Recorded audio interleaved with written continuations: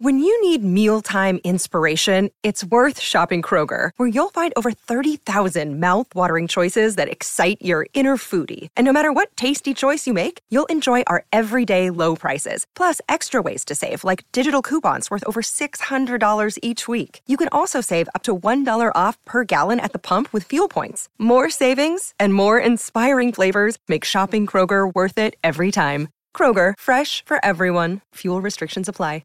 For nearly 600 years, Europe had a feudal economy. Landowners provided land and protection to tenants in exchange for their loyalty and labor, which generally meant farming that land and serving in war. This system created extremely rigid social classes and huge inequalities. This system was wonderful for those few landowning lords on top, and crushingly difficult for the vast majority of people who labored as poor farmers.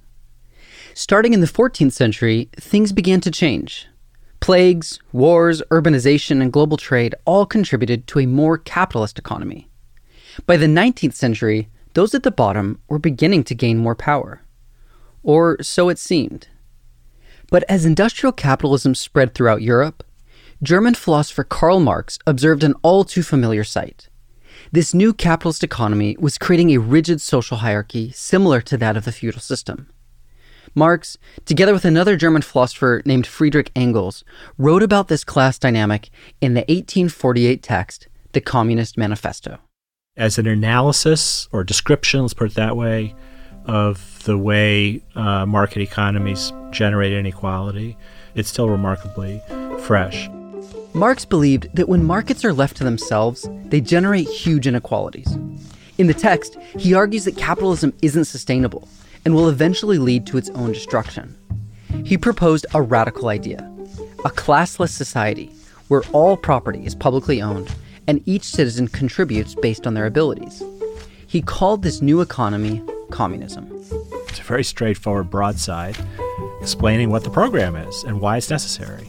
To me, it's like a ticking time bomb. I mean, when you read this text, you feel, yes, this could happen now.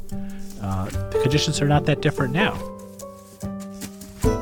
Welcome to Writ Large, a podcast about how books change the world. I'm Zachary Davis. In each episode, I talk with one of the world's leading scholars about one book that changed the course of history. For this episode, I sat down with Professor Louis Menand to discuss the Communist Manifesto. What was it about his mode of thought that shaped the fields that we now call the social sciences? What was different than the way thinkers before him had thought about society? What's Marxian is the notion that consciousness is a product of material conditions. So material conditions mean the conditions of production. How does our society reproduce itself, and how does it produce goods and so on? And that changes historically depending on the basis of production. According to Marx, in an agricultural economy where the basis of production is farming, you get a feudal system, in which landowners are at the top and serfs and peasants are at the bottom. In a capitalist economy, where the basis of production is material goods, you have the bourgeoisie at the top and the working class proletariat at the bottom. In order for those economic systems, let's call those systems of class relations between the worker and the owner, or the master and the servant, in order to have that system stay in place, you have to produce an ideological superstructure, a set of ideas, religion, political theory, art and music that reinforce, make seem natural, the social relations that the economic system requires. So to me, that's a very powerful explanatory handle on why certain ideas and certain kinds of art and religious practices and so forth accompany a particular kind of economic and social formation. So to me, that's the key of Marxian sociology. And I've just found it incredibly useful. I don't buy it in every case, and we'll try to reduce things to what we call vulgar Marxism, of course. But to me, it's a very powerful way of trying to get a handle on cultural change. Let's discuss the context in which Marx emerges, in which this text in particular emerges. What broadly were the larger changes happening in the countries that Marx is trying to describe? Yeah, so Marx is German. He's from Trier, which is in Western Germany. And he was a revolutionary. Part of the reason he was revolutionary is because he got his PhD in philosophy from what's now the University of Berlin, and he couldn't get a job for reasons having to do with a general Prussian crackdown on dissent and on a particular group of intellectuals that he was part of called the Young Hegelians. The Young Hegelians were a leftist group of German intellectuals who were inspired by the work of German philosopher Georg Wilhelm Friedrich Hegel. They built on Hegel's idea that history progresses through the clashing and combination of ideas that lead toward greater freedom. This theory would end up having a strong influence on Marx. And so he eventually gets kicked out of Germany. He goes to Paris, he gets kicked out of Paris. He goes to Brussels, he gets kicked out of Brussels. He goes back to Paris. And finally, he ends up in London, which he had no interest in going to, but it was the only safe place for him. And he spent the rest of his life living outside London, in Hampstead. And that's where he wrote the Communist Manifesto. So the Communist Manifesto was published in February 1848. And 1848 was the year of revolution in Europe, not in Britain, but in continental Europe. And to everybody's surprise, because it's not that there weren't revolutionaries hoping to have a revolution, but it was not exactly planned. Revolutionary movements sprung up in places like France and Germany, the Austro-Hungarian Empire. And those were Marx's people. Those are the people he had worked with when he was living on the continent. He was an influential voice in the radical thought and journalism. And he and Engels wrote the Communist Manifesto partly as a response to this extraordinary revolutionary moment. So the text has enormous power as arising out of a moment of great hope for people who had hoped to overthrow capitalism. Tell us a little bit more about these 1848 revolutions. I mean, who were these revolutionaries and what did their efforts look like? They were not all on the same page, and they didn't all think of themselves as communists. That's what Marx thought he was. But they were opposed to industrial capitalism. In the early 19th century, many people had no choice but to work in huge factories. The pay was very low, and the work conditions were often miserable and dangerous. Nobody knew how to fix this. Nobody knew how to regulate this. This was just the way the market worked. That was Marx's whole point. This is how the system works. It's not that people who own factories are cruel, even though he described them as cruel. It's just that they have to do that to compete. If you start paying your workers more than subsistence, you're gonna outprice yourself in the market. So the radical thinkers were people who grasped the brutal nature of industrial capitalism in this early phase, in the first half of the 19th century, and thought that the way to solve that was by a violent revolution. And that arises out of Hegel. So in Britain, they didn't think that way. In Britain, the general approach to the problem was through legislation, particularly through enfranchisement, which helped to kind of mute the radical impulses there. But on the continent, that wasn't the case at all. And on the continent, it is sort of throwing up barricades and so forth. It was a very, half-assed operation because they didn't have an army. They had some muskets. So they were easily put down. All the revolutions on the continent were suppressed. And instead there was a reaction and a revival of the old monarchical system. That's what happened in France. In the French Revolution of 1789, the working class violently overthrew the monarchy, chopping off the heads of King Louis XVI and Queen Marie Antoinette. This violent revolution became the European model for replacing the old social and economic order. In the revolutions of 1848, much of the European middle class was in the process of trying to overthrow the old monarchical system. There's a clash between the old system, which is now outmoded, which needs to be rejected and transcended, and the new system, which in order to come into place has to move aside the old ruling class. In France, the old ruling class is the aristocracy, of course, and the new class is the bourgeoisie. And their principles of the revolution, fraternity, equality, and liberty, are the principles of bourgeois capitalism. So that effort was hijacked by Napoleon, who then appropriated those slogans in the name of building an empire, which is not exactly what the French Revolution was supposed to be about, and it became a tragedy. So in 1848, what happened was that when the revolutionary uprisings were put down, a relative of a descendant of Napoleon, Louis Napoleon, became head of the state, president of France, and ultimately made himself emperor. So there's a very famous saying of Marx's, actually it was written by Engels, but Marx gets credit for it. The first time is tragedy, the second time is farce. And what he meant was in 1789, what happened to the principles of the French Revolution, which of course he supported, were turned into a tragedy by Napoleon. And what happened in 1848 was even worse. It was a farce because Louis Napoleon was a joke, and yet he became emperor of France until 1870. So those revolutions, in short, were very short-lived. They were suppressed, and they caused a reaction. Instead of having a progressive effect on continental nations, it had a regressive effect. What was the exact motivation of writing the manifesto? Why was it necessary to articulate in a concise way communist beliefs? The manifesto was commissioned by the Communist League, I think. So they commissioned Marx and Engels to write this document in December of 1847, and then Marx wrote it in January. I think he was the principal author, though often Engels wrote a lot of stuff that Marx is credited with, and it was published in February in London in German. So I think the commission was simply seize the moment, explain what's going on on the continent, and explain what the communist solution is, which is what the Communist Manifesto is. Now, the reason it's just to get back to your original question, the reason it's an important document, it's the one place where all of Marx and Engels' thought is put into a short text. The original pamphlet was 23 pages.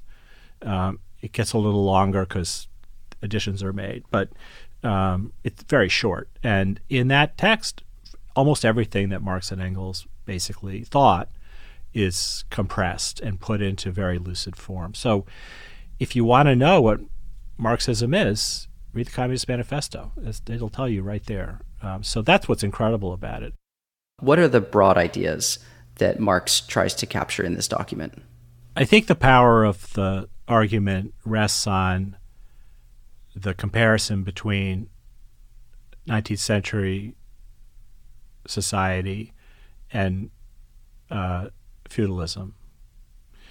So before the French Revolution, the American Revolutions, the economic system was largely based on ownership of land, and the owners of land were able to perpetuate their ownership by inheritance, and the result was an extremely stratified class system in which it was not impossible, but next to impossible to transcend the conditions of your birth. So everybody knew that it was very difficult for anybody to step outside of the class system or to penetrate it beyond the social class that their birth consigned them to.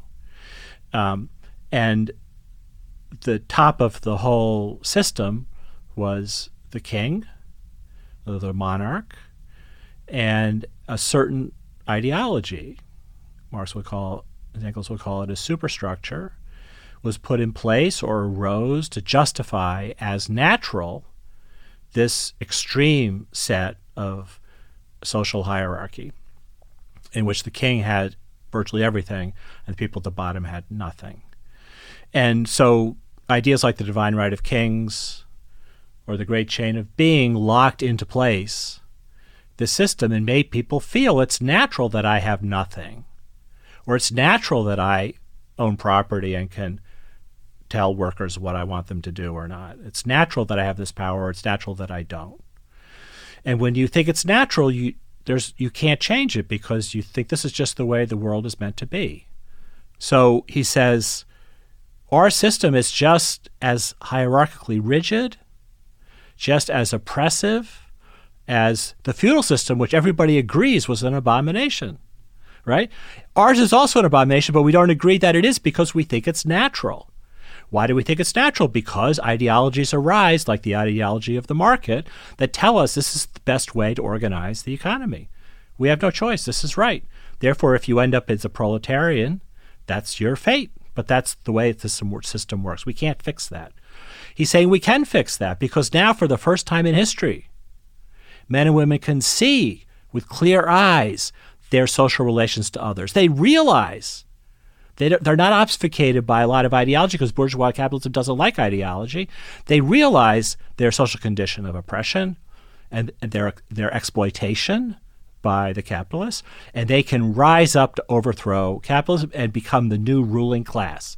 The working class will be the new ruling class. And when that happens, the class system will disappear. This is what Marx referred to as the communist revolution.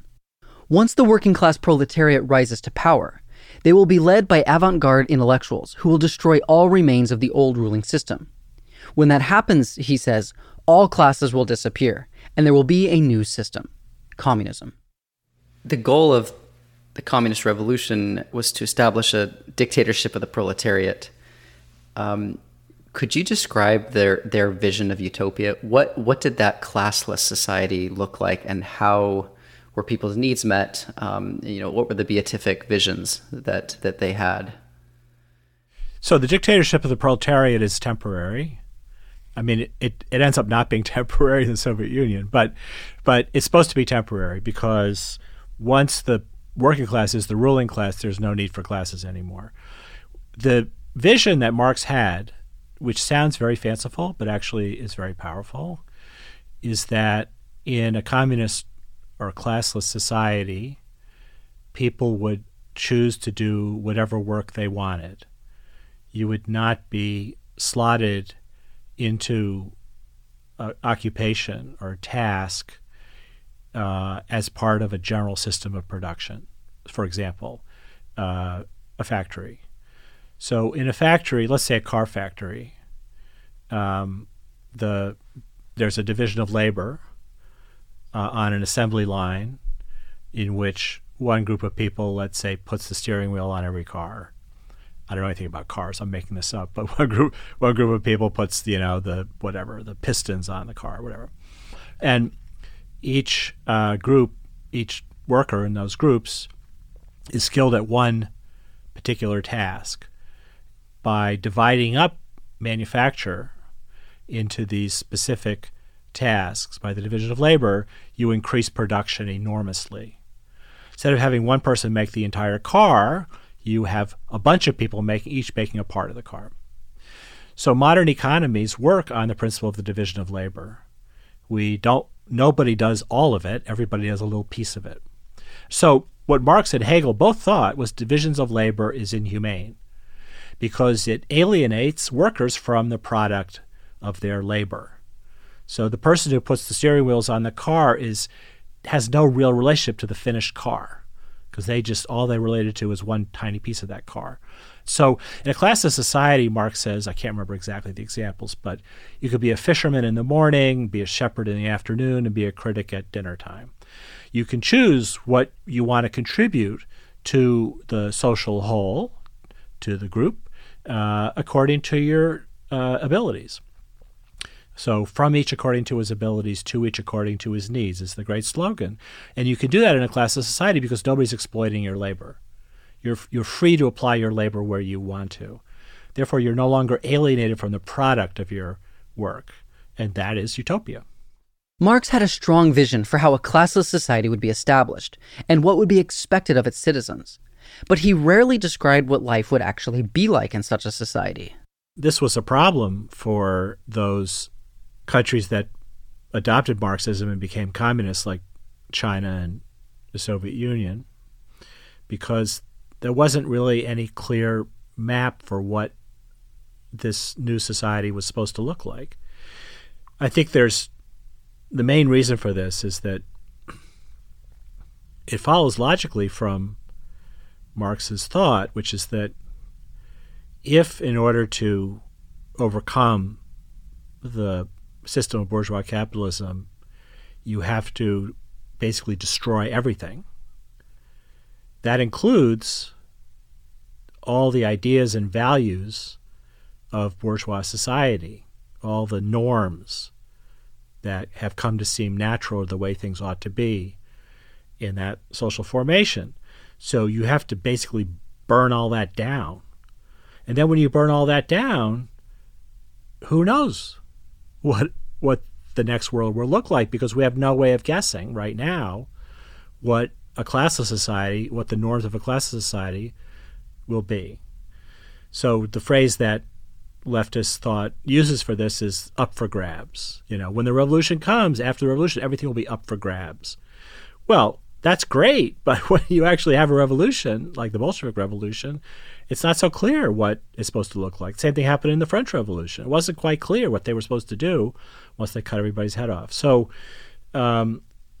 we speculate when we say, well, this is what a classless society ought to be like, because Marx deliberately didn't really go there. The quote I mangled for you about being a shepherd in the morning and being a fisherman or whatever is about the only thing he ever said about what the new system would look like. What happened when this came out in 1848, and who was reading it? What was the immediate reception? Zero. So it was published in German in London. So the people who would have read it were people in Marx's circle who were German exiles.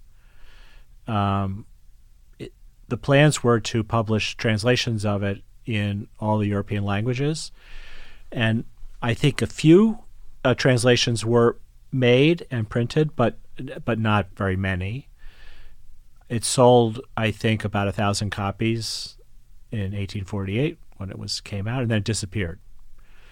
But like a lot of Marx's work that became very important in the 20th century, it didn't have a big impact in the 19th century. It really wasn't until after Marx's death, he died in 1883, that Marx's thought kind of began to circulate in ways that were meaningful. And the person who was crucial to that was Engels, who survived Marx and who got a lot of Marx's work that was in manuscript or had kind of fallen through the cracks into print.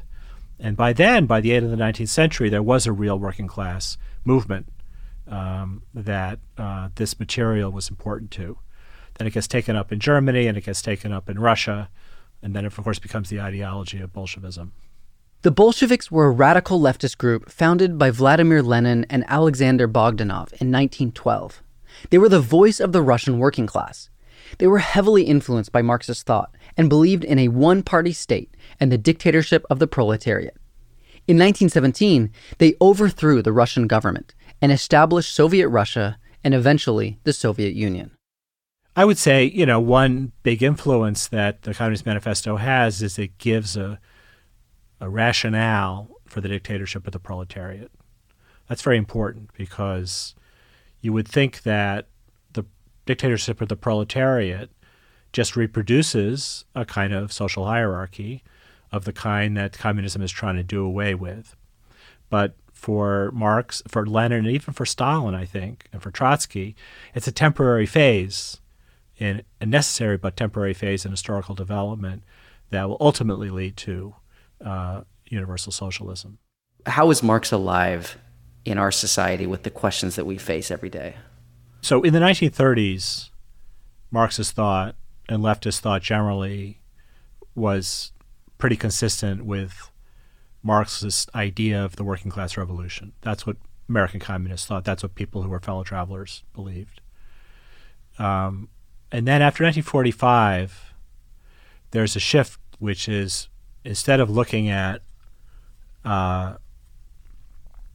social conditions in which some kind of working class revolution is imagined as a way of getting out of the capitalist mess, people start looking to culture. I guess there are three main essentially European schools of thought that produce theories of cultural Marxism. One is the Frankfurt School, which looked on and analyzed bourgeois culture as a system of reinforcement of inequitable social relations. A second was situationism. And then the British New Left, people like Stuart Hall, in the late 1960s. And the American New Left, which in many ways was imitating what the British New Left was doing. And for those radicals, what needed to be changed was the way people thought. Consciousness needed to be raised. And if we could get people to realize that their ideas about the justice of existing social relations were based on illusions, ideological illusions that were produced by bourgeois society and bourgeois culture and entertainment culture and mass culture generally. If we could get people to see their real social relations properly, then that would affect a kind of revolution. This was exactly what Marx did not believe. So cultural Marxism flips Marx on his head, as Marx had flipped Hegel on his head. And it's essentially Hegelianism. It's about a clash of ideas. It's about overcoming bad ideas with better ideas. If we can succeed in revolutionizing consciousness, the superstructure, if we can blow up the old superstructure as situationism tries to do, then we can produce this new world. So that's very powerful in the 60s. But then by the 70s and 80s, it becomes clear that one thing that capitalism is really good at is appropriating cultural dissent. They create T-shirts or academic programs, or, they manage to market it. They create a market for it. They commodify it. It takes the sting out of it. It just becomes part of the way things are. So cultural Marxism turned out to, I believe, to be a dead end. But, where there's no reality check, it's just, we just think, we can just think what we want to think. Fine. But that's not changing the world. So I think that's one issue. The second issue is that we're going through a revolutionary moment right now. That's what Brexit is. That's what Trump is. There's a group of people who think that they are being oppressed in some way by, quote unquote, the elites. That's our name for the ruling class today. Everybody uses it. That's what we mean by it. They're having their moment. They're saying, we don't want to be part of this. They don't know what they want, I think, really. They just want to blow it up. And that's kind of where Marx said things would end. It just didn't think they would end being blown up in this particular way. Nobody thought this is what the end of neoliberalism will look like, but this is what it looks like. Did he think progress was inevitable, or did he maintain an acknowledgement that, it basically is up to human agents and deciding together? Yes. So, yeah, he was an Hegelian. So he thought that's what he thought. But he also thought, and this is the hard part this is the part where most people sign off on Marx, or get off the train, including me, which is that in order for history to realize itself, it needs a vanguard of advanced thinkers who will push it in the right direction. And it's not just going to happen. It will happen, but you could speed it up, as it were. And that's what creates the revolutionaries like Lenin. And that does tend to lead to dictatorship. So these people don't necessarily believe that they're trying to acquire power for its own sake. But in the end, that's what they do. So one of the obvious weak points of the whole theory of inevitable historical change is this notion of the temporary dictatorship of the proletariat. It just doesn't end up being temporary because it's not quite clear what would replace it. Although Marx didn't give a clear explanation of how society would function once communism replaced capitalism, he did open the door for the possibility of new thought. We can boil Marx's thought down to the Wizard of Oz. Pay no attention to the man behind the curtain. So that's what society wants you to think. Pay attention to the illusion of the wizard. Don't pay attention to the guy behind the curtain who's actually doing everything. But understand that just because things are this way, it doesn't mean they are inevitably this way or have to be this way. They're always fixable. I think that's what liberal education tries to teach students. you may like the way things are, fine, but understand this is a reason why they're this way. And if you don't like the way things are, no God's going to strike you dead if you try to change them. History has proven that although social systems may change, the tendency to recreate oppressive hierarchies of wealth and power is incredibly strong. Marx and Engels recognized this and longed for a new social system that would break this cycle. A society where everyone would be equal and celebrated for their own unique abilities. And although they didn't explain how this utopia would work in reality, and the failures of the Soviet Union show the risks of communism in practice, their theories continue to inspire millions of people to fight for a world with less domination and more equality. Writ Large is produced by Galen Beebe, Jack Pombriant, and me, Zachary Davis. We get help from Liza French. Our theme song is by Ian Koss, and our branding is by Dan Pecci. We're a member of LitHub Radio. Writ Large is a Lyceum original production. Join our discussion room in the Lyceum app to share your thoughts and hear what other listeners are saying. You can also find us on our website, writlarge.fm. There, you'll find transcripts, links to the books we discussed, and more information about today's guest. Thanks for listening. See you next time.